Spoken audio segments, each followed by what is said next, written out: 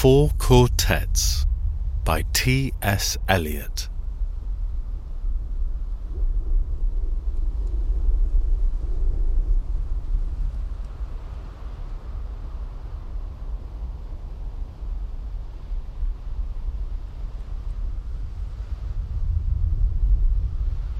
Burnt Norton.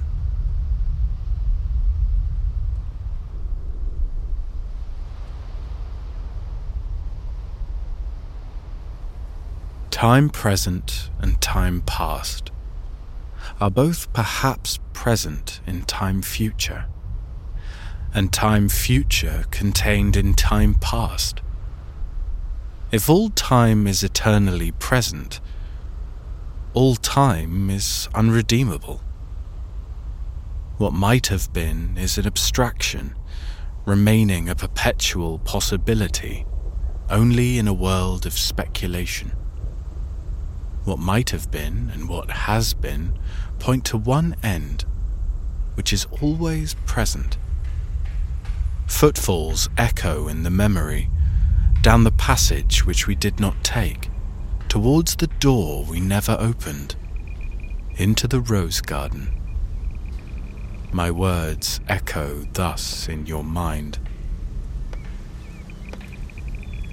But to what purpose? Disturbing the dust on a bowl of rose leaves, I do not know. Other echoes inhabit the garden. Shall we follow? Quick, said the bird, find them. Find them. Round the corner, through the first gate, into our first world. Shall we follow the deception of the thrush? Into our first world. There they were, dignified, invisible, moving without pressure over the dead leaves in the autumn heat through the vibrant air. And the bird called in response to the unheard music hidden in the shrubbery. And the unseen eye-beam crossed, for the roses had the look of flowers that are looked at. There they were, as our guests, accepted and accepting. So we moved, and they, in a formal pattern, along the empty alley, into the box circle, to look down into the drained pool. Dry the pool, dry concrete, brown-edged, and the pool was filled with water out of sunlight, and the lotos rose quietly, quietly.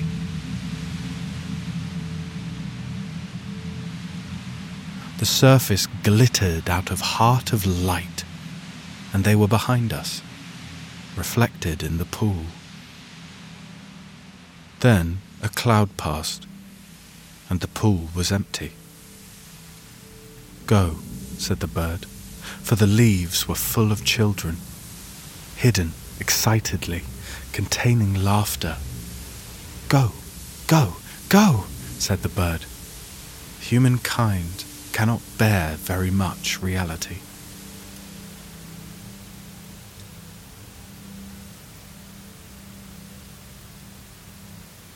Time past and time future.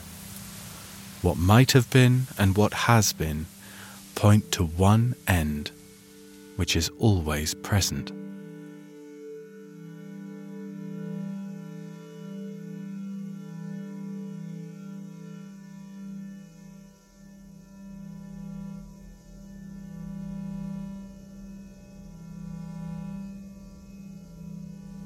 Garlic and sapphires in the mud clot the bedded axle tree.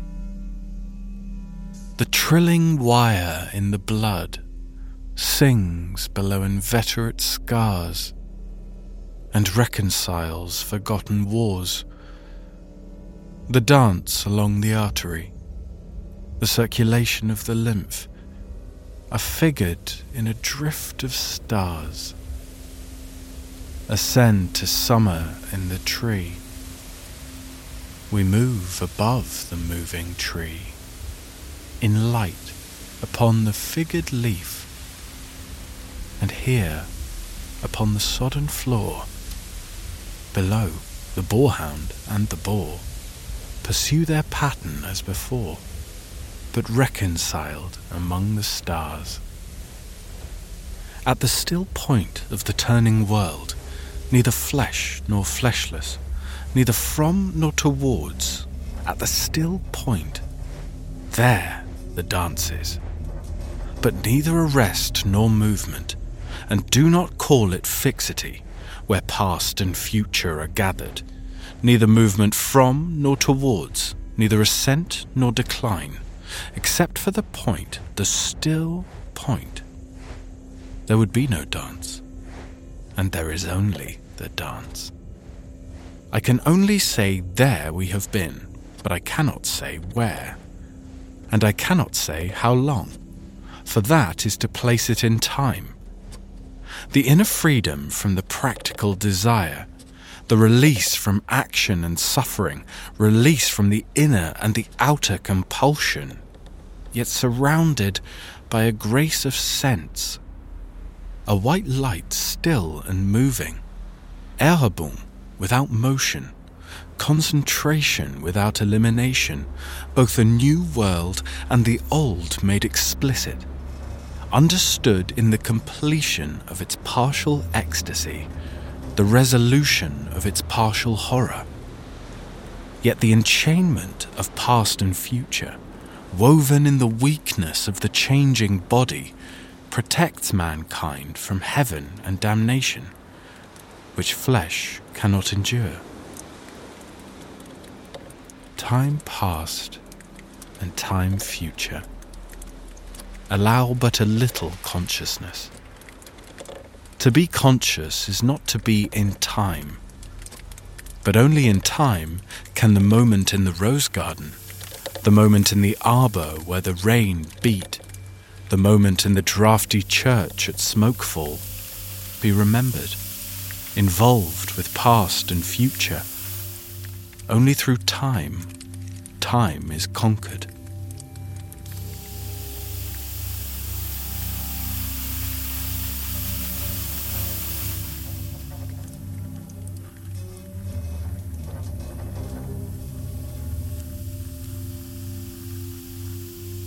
Here is a place of disaffection, time before and time after. In a dim light, neither daylight, investing form with lucid stillness, turning shadow into transient beauty, with slow rotation suggesting permanence, nor darkness to purify the soul, emptying the sensual with deprivation, cleansing affection from the temporal. Neither plenitude nor vacancy, only a flicker over the strained, time-ridden faces, distracted from distraction by distraction, filled with fancies and empty of meaning, tumid apathy with no concentration. Men and bits of paper, whirled by the cold wind that blows before and after time, wind in and out of unwholesome lungs, time before and time after.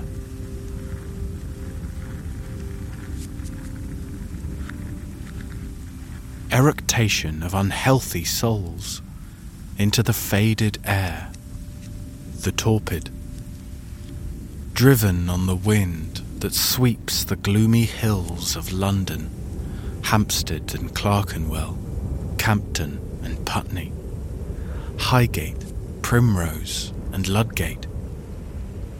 Not here in the darkness, in this twittering world. Descend lower. Descend only into the world of perpetual solitude. World not world, but that which is not world. Internal darkness, deprivation, and destitution of all property, desiccation of the world of sense, evacuation of the world of fancy, inoperancy of the world of spirit. This is the one way, and the other is the same, not in movement, but abstention from movement. While the world moves in appetency on its metalled ways of time past and time future.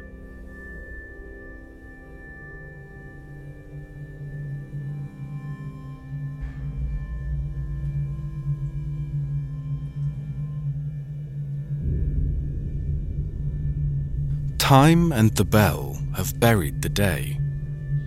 The black cloud carries the sun away. Will the sunflower turn to us? Will the clematis stray down, bend to us? Tendril and spray, clutch and cling?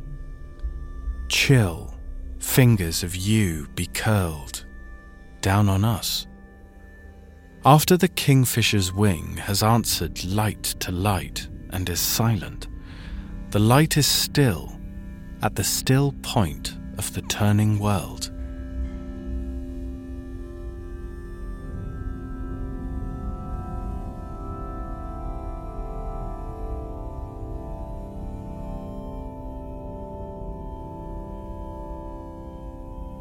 Words move, music moves, only in time, but that which is only living can only die.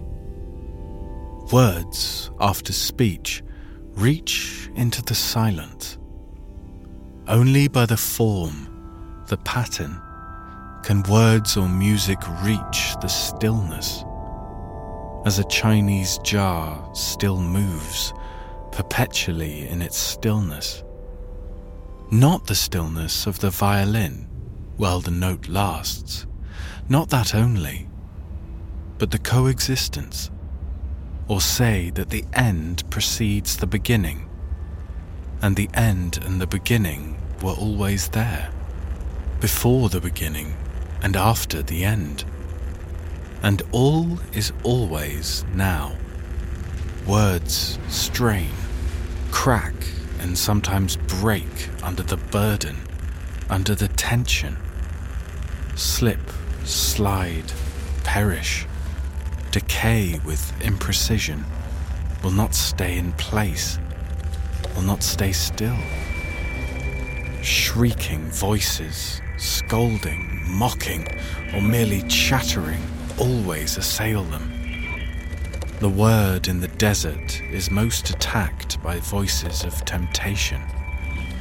The crying shadow in the funeral dance, the loud lament of the disconsolate chimera. The detail of the pattern is movement, as in the figure of the 10 stairs. Desire itself is movement, not in itself desirable. Love is itself unmoving, only the cause and end of movement, timeless and undesiring, except in the aspect of time, caught in the form of limitation between unbeing and being. Sudden in a shaft of sunlight. Even when the dust moves, there rises the hidden laughter of children in the foliage.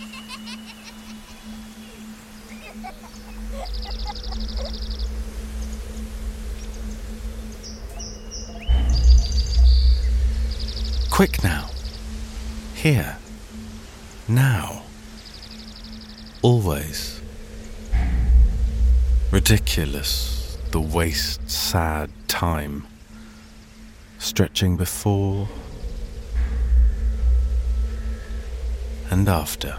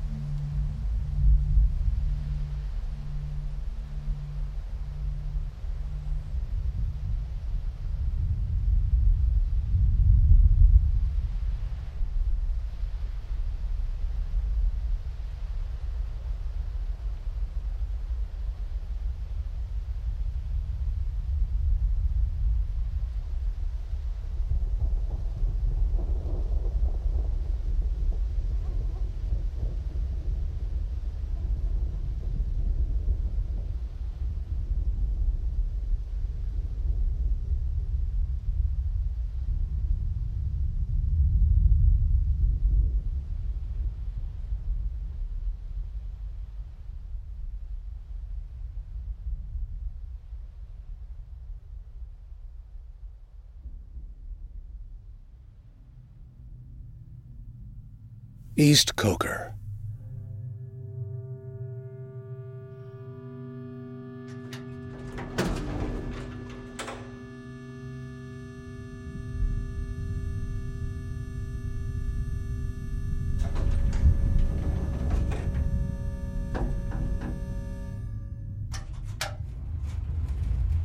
In my beginning is my end. In succession, houses rise and fall, crumble, are extended, are removed, destroyed, restored, or in their place is an open field, or a factory, or a bypass. Old stone to new building, old timber to new fires, old fires to ashes, and ashes to the earth, which is already flesh, fur, and feces, born of man and beast, cornstalk and leaf. Houses live and die. There is a time for building, and a time for living, and for generation, and a time for the wind to break the loosened pane, and to shake the wainscot where the field mouse trots, and to shake the tattered eras woven with a silent motto. In my beginning is my end. Now the light falls across the open field, leaving the deep lane, shuttered with branches, dark in the afternoon, where you lean against a bank while a van passes, and the deep lane insists on the direction into the village in the electric heat. Hypnotized in a warm haze, the sultry light is absorbed, not refracted, by gray stone. The dahlias sleep in the empty silence, wait for the early owl. In that open field, if you do not come too close, on a summer midnight, you can hear the music of the weak pipe and the little drum, and see them dancing around the bonfire, the association of man and woman, in dawnsinge, signifying matrimony, a dignified and commodious sacrament, 2 and 2, necessary conjunction, holding each other by the hand or the arm, which betokeneth concord, round and round the fire, leaping through the flames, or joined in circles, rustically solemn or in rustic laughter, lifting heavy feet in clumsy shoes. Earth feet, lone feet, lifted in country mirth, mirth of those long since under earth, nourishing the corn, keeping time, keeping the rhythm in their dancing, as in their living in the living seasons, the time of the seasons and the constellations, the time of milking and the time of harvest, the time of the coupling of man and woman, and that of beasts, feet rising and falling, eating and drinking, dung and death. Dawn points, and another day prepares for heat and silence. Out at sea, the dawn wind wrinkles and slides. I am here, or there, or elsewhere, in my beginning.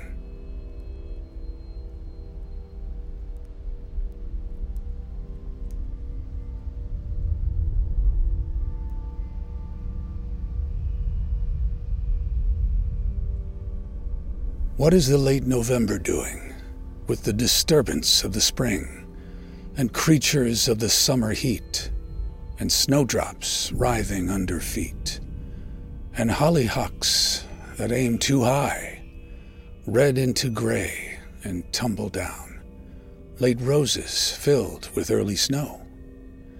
Thunder rolled by the rolling stars simulates triumphal cars, deployed in constellated wars, scorpion fights against the sun, until the sun and moon go down. Comets weep and Leonids fly, hunt the heavens and the plains, whirled in a vortex that shall bring the world to that destructive fire, which burns before the ice cap rains. That was a way of putting it, not very satisfactory. A paraphrastic study in a worn-out poetical fashion, leaving one still with the intolerable wrestle with words and meanings. The poetry does not matter. It was not to start again, what one had expected. What was to be the value of the long looked forward to, long hoped for calm, the autumnal serenity, and the wisdom of age? Had they deceived us, or deceived themselves, the quiet-voiced elders, bequeathing us merely a receipt for deceit? The serenity only a deliberate habitude, the wisdom only the knowledge of dead secrets, useless in the darkness into which they peered, or from which they turned their eyes. There is, it seems to us, at best only a limited value in the knowledge derived from experience. The knowledge imposes a pattern and falsifies, for the pattern is new in every moment, and every moment is a new and shocking valuation of all we have been. We are only undeceived of that which, deceiving, could no longer harm. In the middle, not only in the middle of the way, but all the way, in a dark wood, in a bramble, on the edge of a grimpen, where there is no secure foothold, and menaced by monsters, fancy lights, risking enchantment. Do not let me hear of the wisdom of old men, but rather of their folly, their fear of fear and frenzy, their fear of possession, of belonging to another, or to others, or to God. The only wisdom we can hope to acquire is the wisdom of humility. Humility is endless. The houses are all gone under the sea. The dancers are all gone under the hill.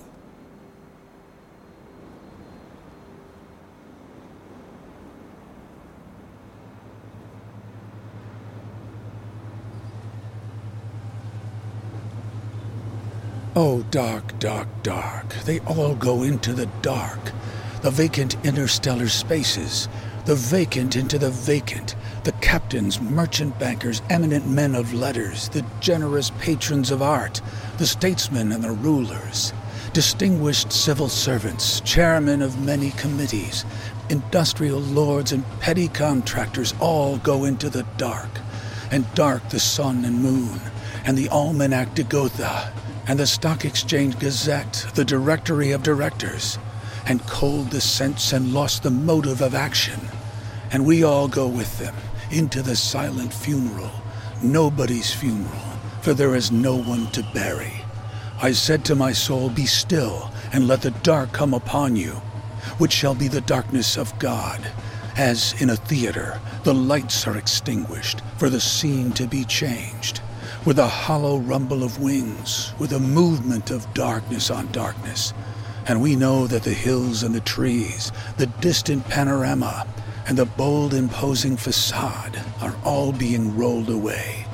Or as when an underground train in the tube stops too long between stations, and the conversation rises and slowly fades into the silence, and you see behind every face the mental emptiness deepen, leaving only the growing terror of nothing to think about, or when under ether the mind is conscious, but conscious of nothing. I said to my soul, be still and wait without hope, for hope would be hope for the wrong thing. Wait without love, for love would be the love of the wrong thing. Yet there is faith, but the faith and the love and the hope are all in the waiting. Wait without thought, for you are not ready for thought. So the darkness shall be the light, and the stillness the dancing. Whisper of running streams and winter lightning, the wild thyme unseen and the wild strawberry, the laughter in the garden, echoed ecstasy, not lost, but requiring, pointing to the agony of death and birth. You say I am repeating something I have said before. I shall say it again. Shall I say it again? In order to arrive there, you arrive where you are, to get from where you are not. You must go by a way wherein there is no ecstasy. In order to arrive at what you do not know, you must go by a way which is the way of ignorance. In order to possess what you do not possess, you must go by the way of dispossession. In order to arrive at what you are not, you must go through the way in which you are not. And what you do not know is the only thing you know. And what you own is what you do not own.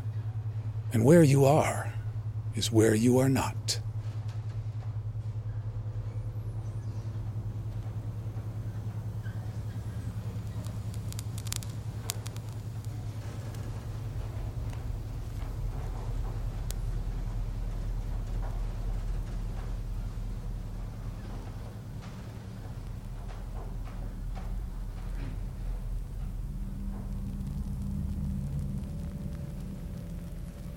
The wounded surgeon plies the steel that questions the distempered part.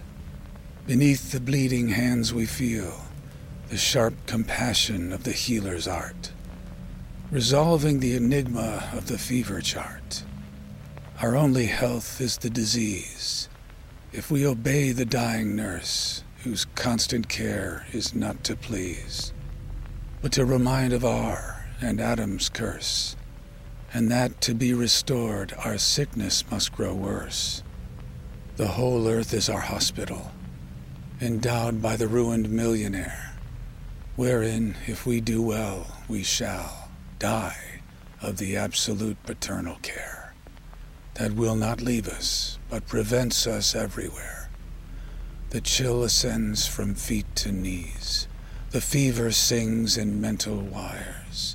If to be warned, then I must freeze, and quake in frigid purgatorial fires, of which the flame is roses, and the smoke is briars. The dripping blood our only drink, the bloody flesh our only food, in spite of which we like to think that we are sound, substantial flesh and blood. Again, in spite of that, we call this Friday good.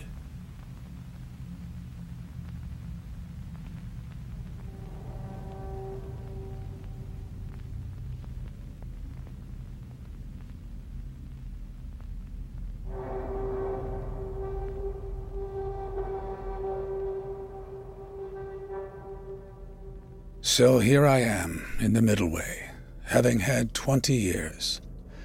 20 years largely wasted, the years of l'entre-deux-guerres. Trying to use words, and every attempt is a wholly new start, and a different kind of failure. Because one has only learnt to get the better of words, for the thing one no longer has to say, or the way in which one is no longer disposed to say it. And so each venture is a new beginning, a raid on the inarticulate, with shabby equipment always deteriorating. In the general mess of imprecision of feeling, undisciplined squads of emotion. And what there is to conquer by strength and submission has already been discovered once or twice or several times by men whom one cannot hope to emulate. But there is no competition. There is only the fight to recover what has been lost and found and lost again and again, and now under conditions that seem unpropitious, but perhaps neither gain nor loss. For us, there is only the trying. The rest is not our business.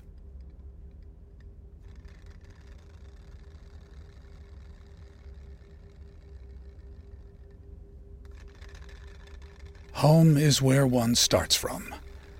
As we grow older, the world becomes stranger, the pattern more complicated, of dead and living.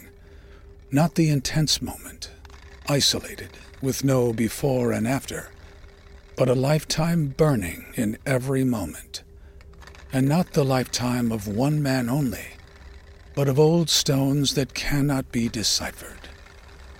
There is a time for the evening under starlight, a time for the evening under lamplight, the evening with the photograph album. Love is most nearly itself, when here and now cease to matter. Old men ought to be explorers. Here nor there does not matter. We must be still and still moving into another intensity for a further union, a deeper communion through the dark cold and the empty desolation. The wave cry, the wind cry, the vast waters of the petrel and the porpoise. In my end is my beginning.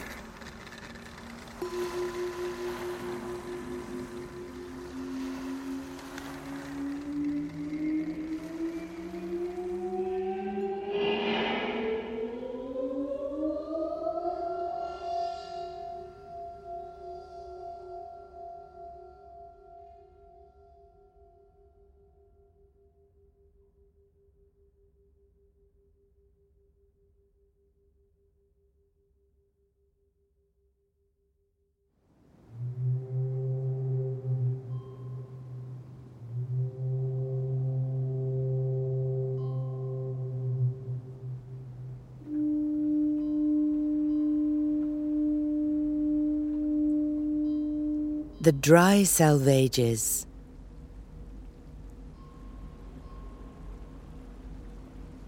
I do not know much about gods, but I think that the river is a strong brown god, sullen, untamed, and intractable, patient to some degree, at first recognized as a frontier, useful, untrustworthy, as a conveyor of commerce, then only a problem confronting the builder of bridges.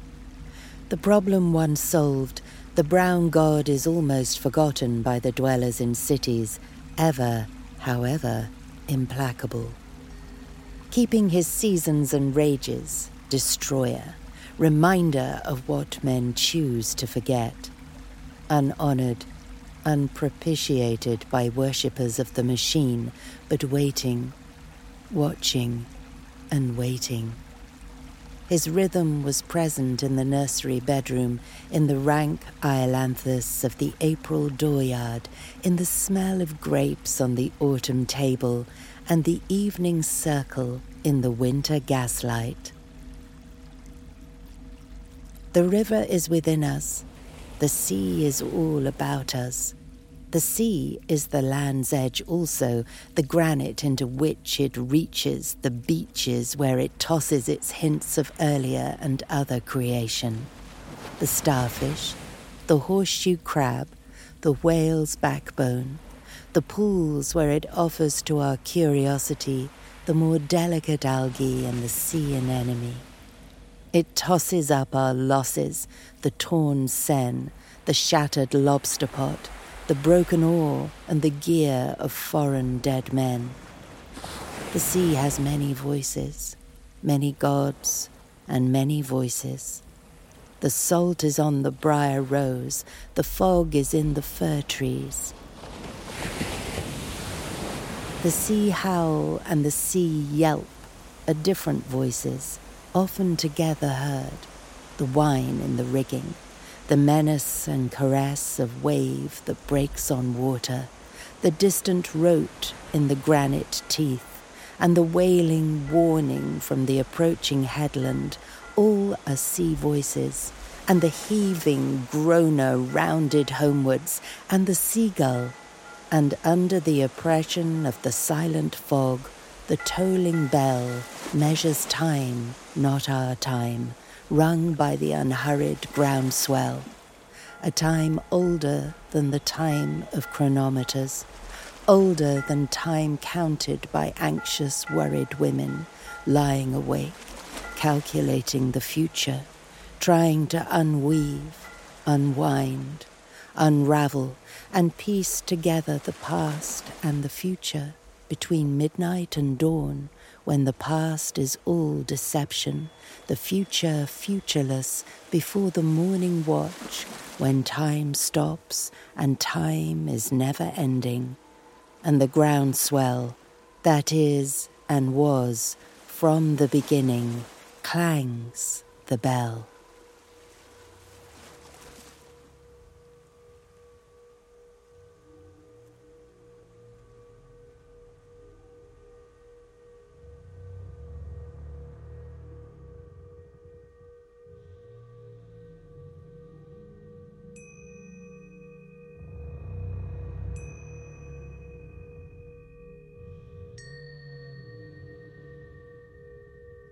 Where is there an end of it?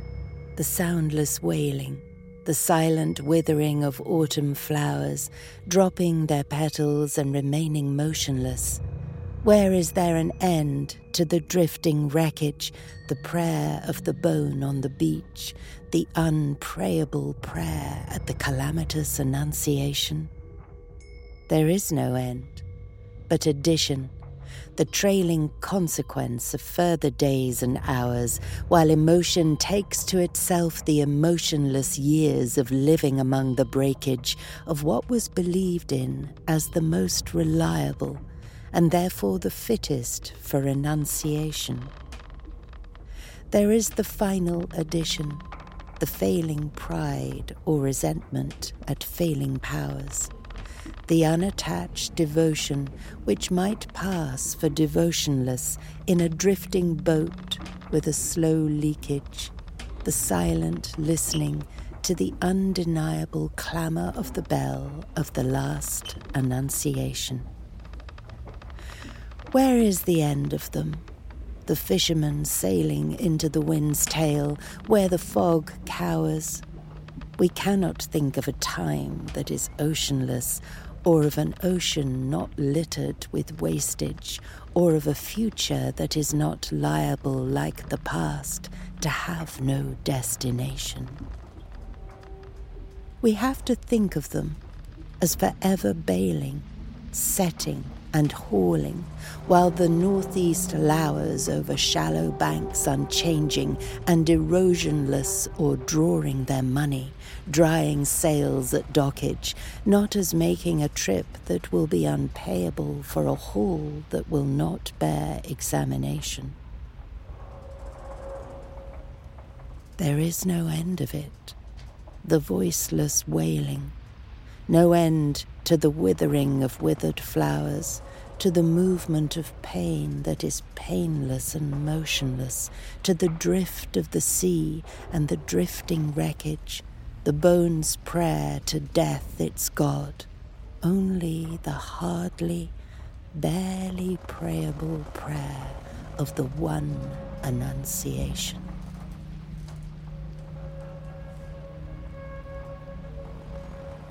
It seems, as one becomes older, that the past has another pattern and ceases to be a mere sequence, or even development.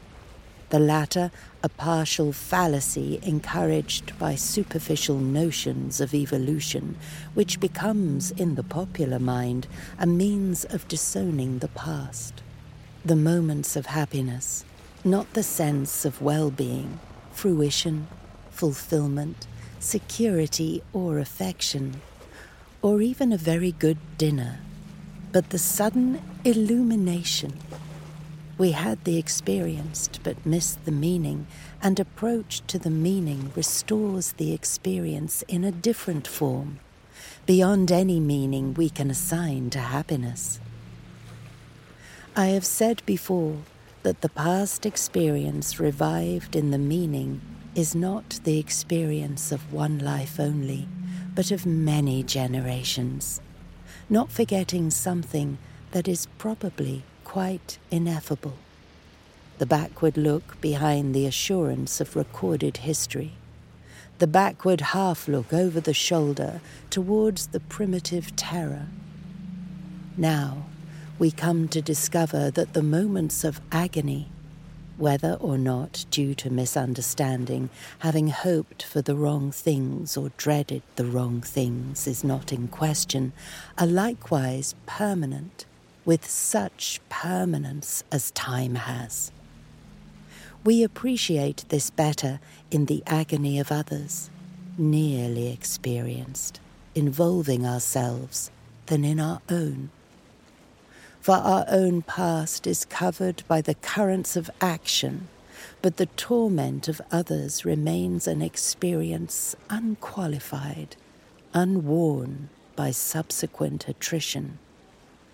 People change and smile, but the agony abides. Time the destroyer is time the preserver, like the river with its cargo of dead Negroes, cows and chicken coops, the bitter apple and the bite in the apple, and the ragged rock in the restless waters. Waves wash over it, fogs conceal it. On a halcyon day, it is merely a monument. In navigable weather, it is always a sea mark to lay a course by. But in the sombre season, or the sudden fury, is what it always was.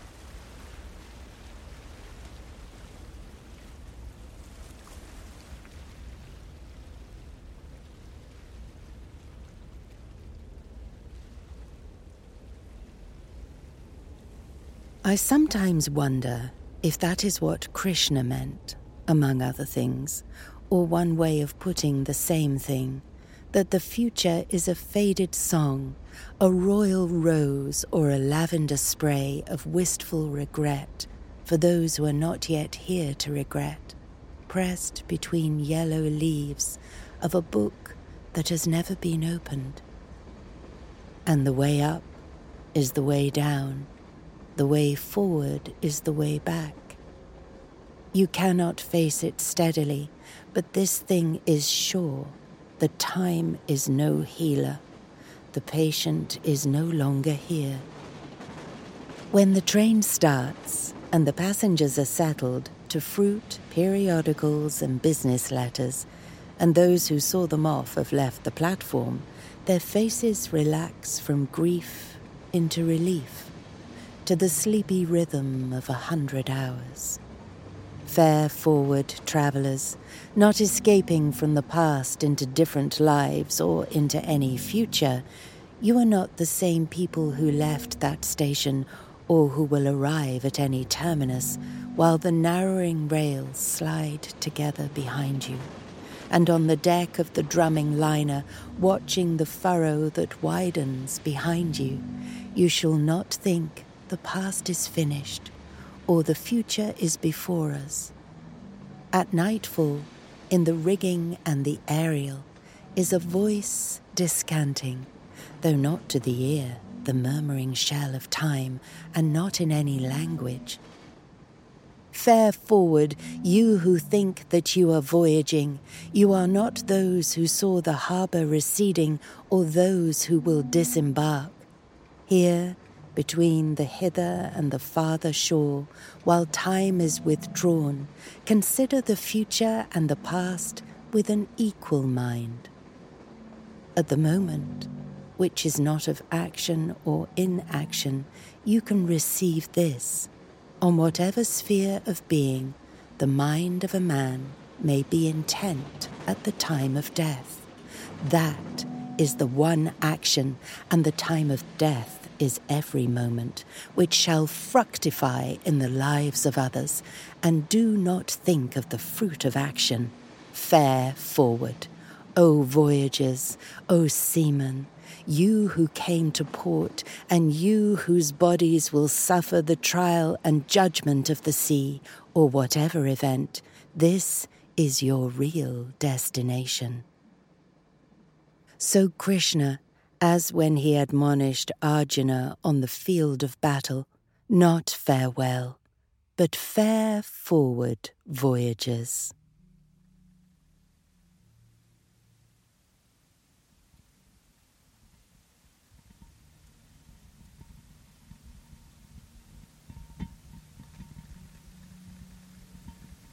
Lady, whose shrine stands on the promontory, pray for all those who are in ships, those whose business has to do with fish, and those concerned with every lawful traffic, and those who conduct them. Repeat a prayer also on behalf of women who have seen their sons or husbands setting forth and not returning. Filia del tuo filio, Queen of Heaven. Also pray for those who were in ships and ended their voyage on the sand, in the sea's lips, or in the dark throat which will not reject them, or wherever cannot reach them, the sound of the sea bell's perpetual angelus.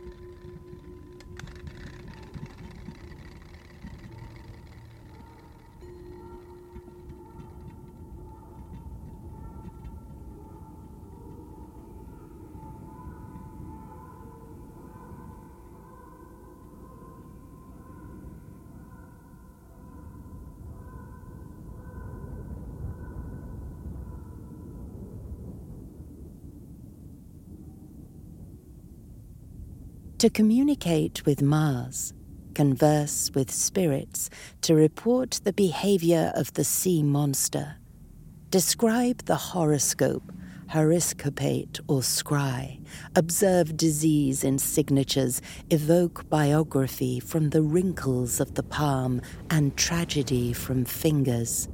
Release omens by sortilege or tea leaves, riddle the inevitable with playing cards, fiddle with pentagrams or barbituric acids, or dissect the recurrent image into preconscious terrors to explore the womb or tomb or dreams. All these are usual pastimes and drugs and features of the press, and always will be.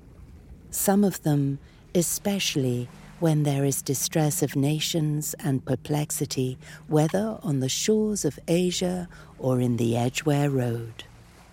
Men's curiosity searches past and future and clings to that dimension.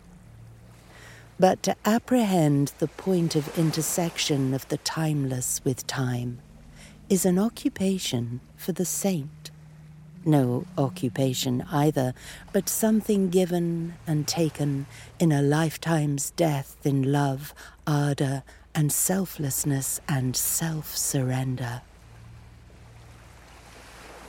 For most of us, there is only the unattended moment, the moment in and out of time, the distraction fit, lost in a shaft of sunlight, the wild time unseen, or the winter lightning, or the waterfall, or music heard so deeply that it is not heard at all. But you are the music while the music lasts. These are only hints and guesses, hints followed by guesses, and the rest is prayer, observance, discipline, thought, and action. The hint half guessed, the gift half understood is incarnation. Here, the impossible union of spheres of existence is actual. Here the past and future are conquered and reconciled, where action were otherwise movement of that which is only moved, and has in it no source of movement, driven by demonic, chthonic powers, and right action is freedom from past and future also. For most of us, this is the aim, never here to be realized, who are only undefeated, because we have gone on trying. We, content at the last, if our temporal reversion nourish, not too far from the yew tree, the life of significant soil.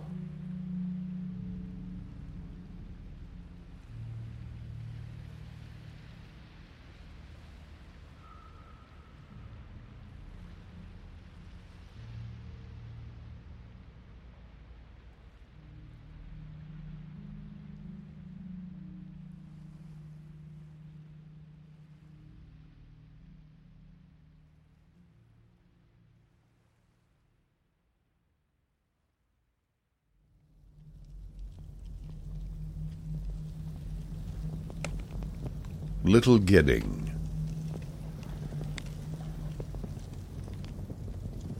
Midwinter's spring is its own season, sempiternal, though sodden toward sundown, suspended in time between pole and tropic. When the short day is brightest with frost and fire, the brief sun flames the ice on pond and ditches in windless cold that is the heart's heat, reflecting in a watery mirror a glare that is blindness in the early afternoon, and glow more intense than blaze of branch or brazier stirs the dumb spirit. No wind, but Pentecostal fire in the dark time of the year. Between melting and freezing, the soul's sap quivers. There is no earth smell or smell of living thing. This is the springtime, but not in time's covenant. Now the hedgerow is blanched for an hour with transitory blossom of snow, a bloom more sudden than that of summer, neither budding nor fading, not in the scheme of generation. Where is the summer, the unimaginable zero summer? If you came this way, taking the route you would be likely to take from the place you would be likely to come from, if you came this way in Maytime, you would find the hedges white again in May with voluptuary sweetness. It would be the same at the end of the journey. If you came at night like a broken king, if you came by day not knowing what you came for, it would be the same when you leave the rough road and turn behind the pigsty to the dull facade and the tombstone. And what you thought you came for is only a shell, a husk of meaning from which the purpose breaks only when it is fulfilled, if at all. Either you had no purpose, or the purpose is beyond the end you figured and is altered in fulfillment. There are other places which are also the world's end, some at the sea jaws or over a dark lake in a desert or a city, but this is the nearest in place and time, now, and in England. If you came this way, taking any route, starting from anywhere, at any time or at any season, it would always be the same. You would have to put off sense and notion. You are not here to verify, instruct yourself, or inform curiosity, or carry report. You are here to kneel where prayer has been valid. And prayer is more than an order of words, the conscious occupation of the praying mind, or the sound of the voice praying. And what the dead had no speech for when living, they can tell you, being dead. The communication of the dead is tongued with fire beyond the language of the living. Here, the intersection of the timeless moment is England and nowhere, never and always.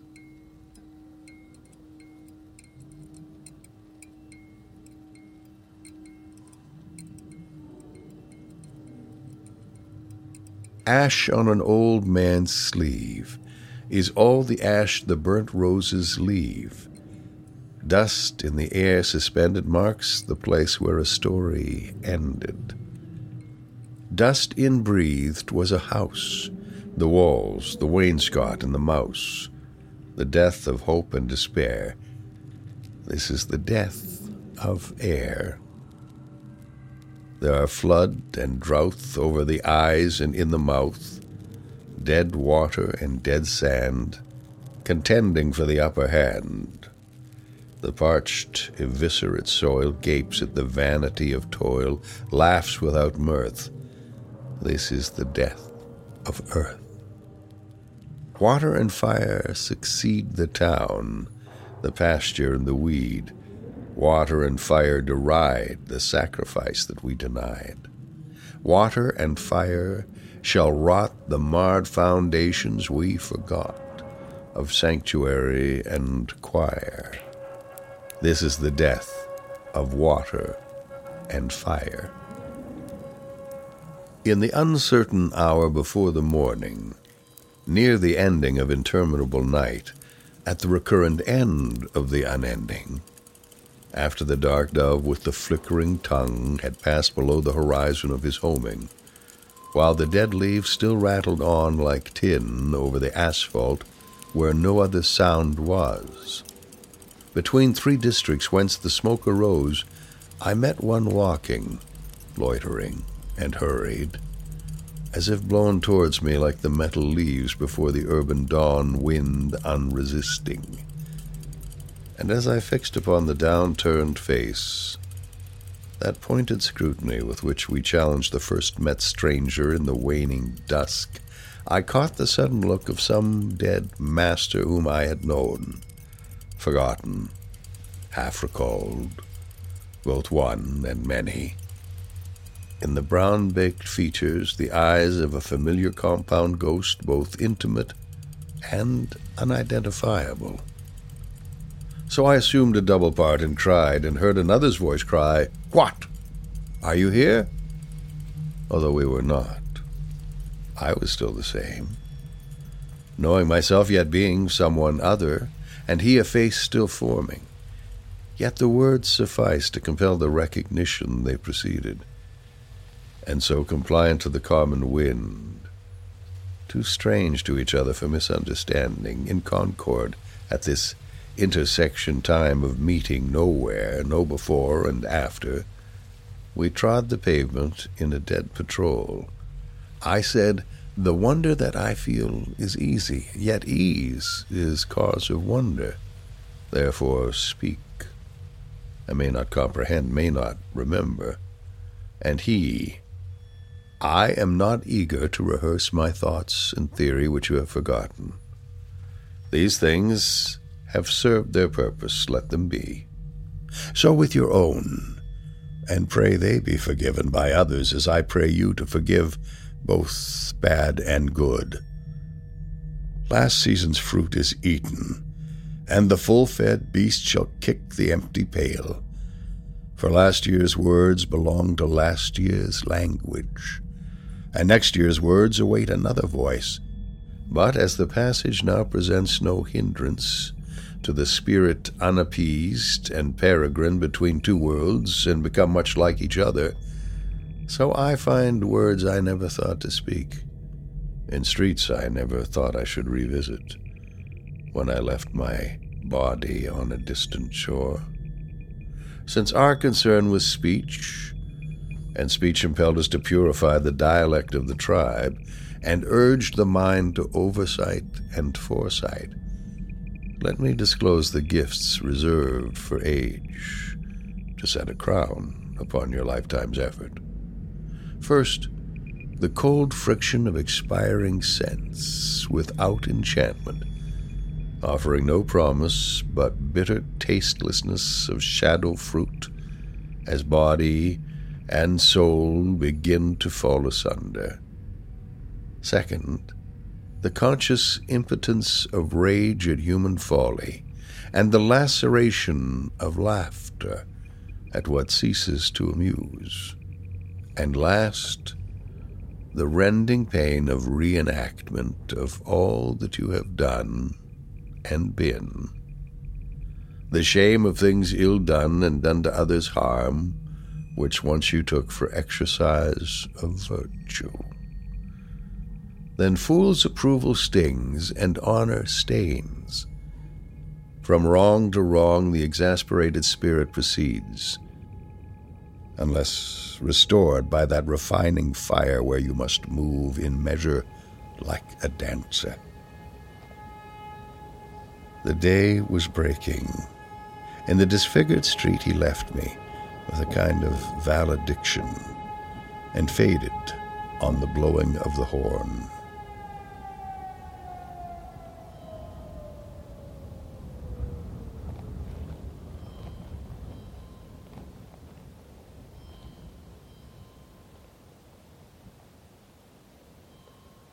There are 3 conditions which often look alike, yet differ completely, flourish in the same hedgerow: attachment to self and to things and to persons, detachment from self and from things and from persons, and growing between them, indifference, which resembles the others as death resembles life, being between two lives, unflowering between the live and the dead nettle. This is the use of memory for liberation, not less of love, but expanding of love beyond desire, and so liberation from the future as well as the past. Thus, love of a country begins as an attachment to our own field of action, and comes to find that action of little importance, though never indifferent. History may be servitude, history may be freedom. See, now they vanish, the faces and places, with the self which, as it could, loved them, to become renewed, transfigured in another pattern. Sin is behovely, but all shall be well, and all manner of things shall be well. If I think again of this place, and of people not wholly commendable, of not immediate kin or kindness, but of some peculiar genius, all touched by a common genius, united in the strife which divided them. If I think of a king at nightfall, of 3 men and more on the scaffold, and a few who died forgotten in other places, here and abroad, and of one who died blind and quiet, why should we celebrate these dead men more than the dying? It is not to ring the bell backwards, nor is it an incantation to summon the spectre of a rose. We cannot revive old factions. We cannot restore old policies, or follow an antique drum. Those men and those who opposed them, and those whom they opposed, accept the constitution of silence, and are folded into a single party. Whatever we inherit from the fortunate, we have taken from the defeated what they had to leave us, a symbol perfected in death, and all shall be well, and all manner of things shall be well, by the purification of the motive in the ground of our beseeching.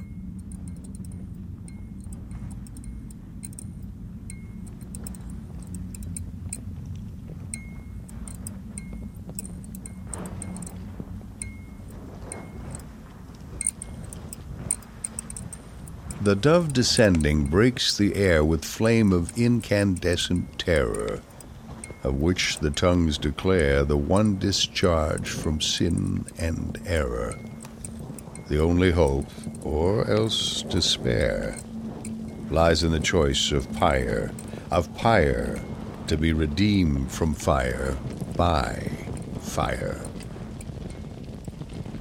Who then devised the torment? Love. Love is the unfamiliar name behind the hands that wove the intolerable shirt of flame which human power cannot remove. We only live, only suspire, consumed by either fire or fire.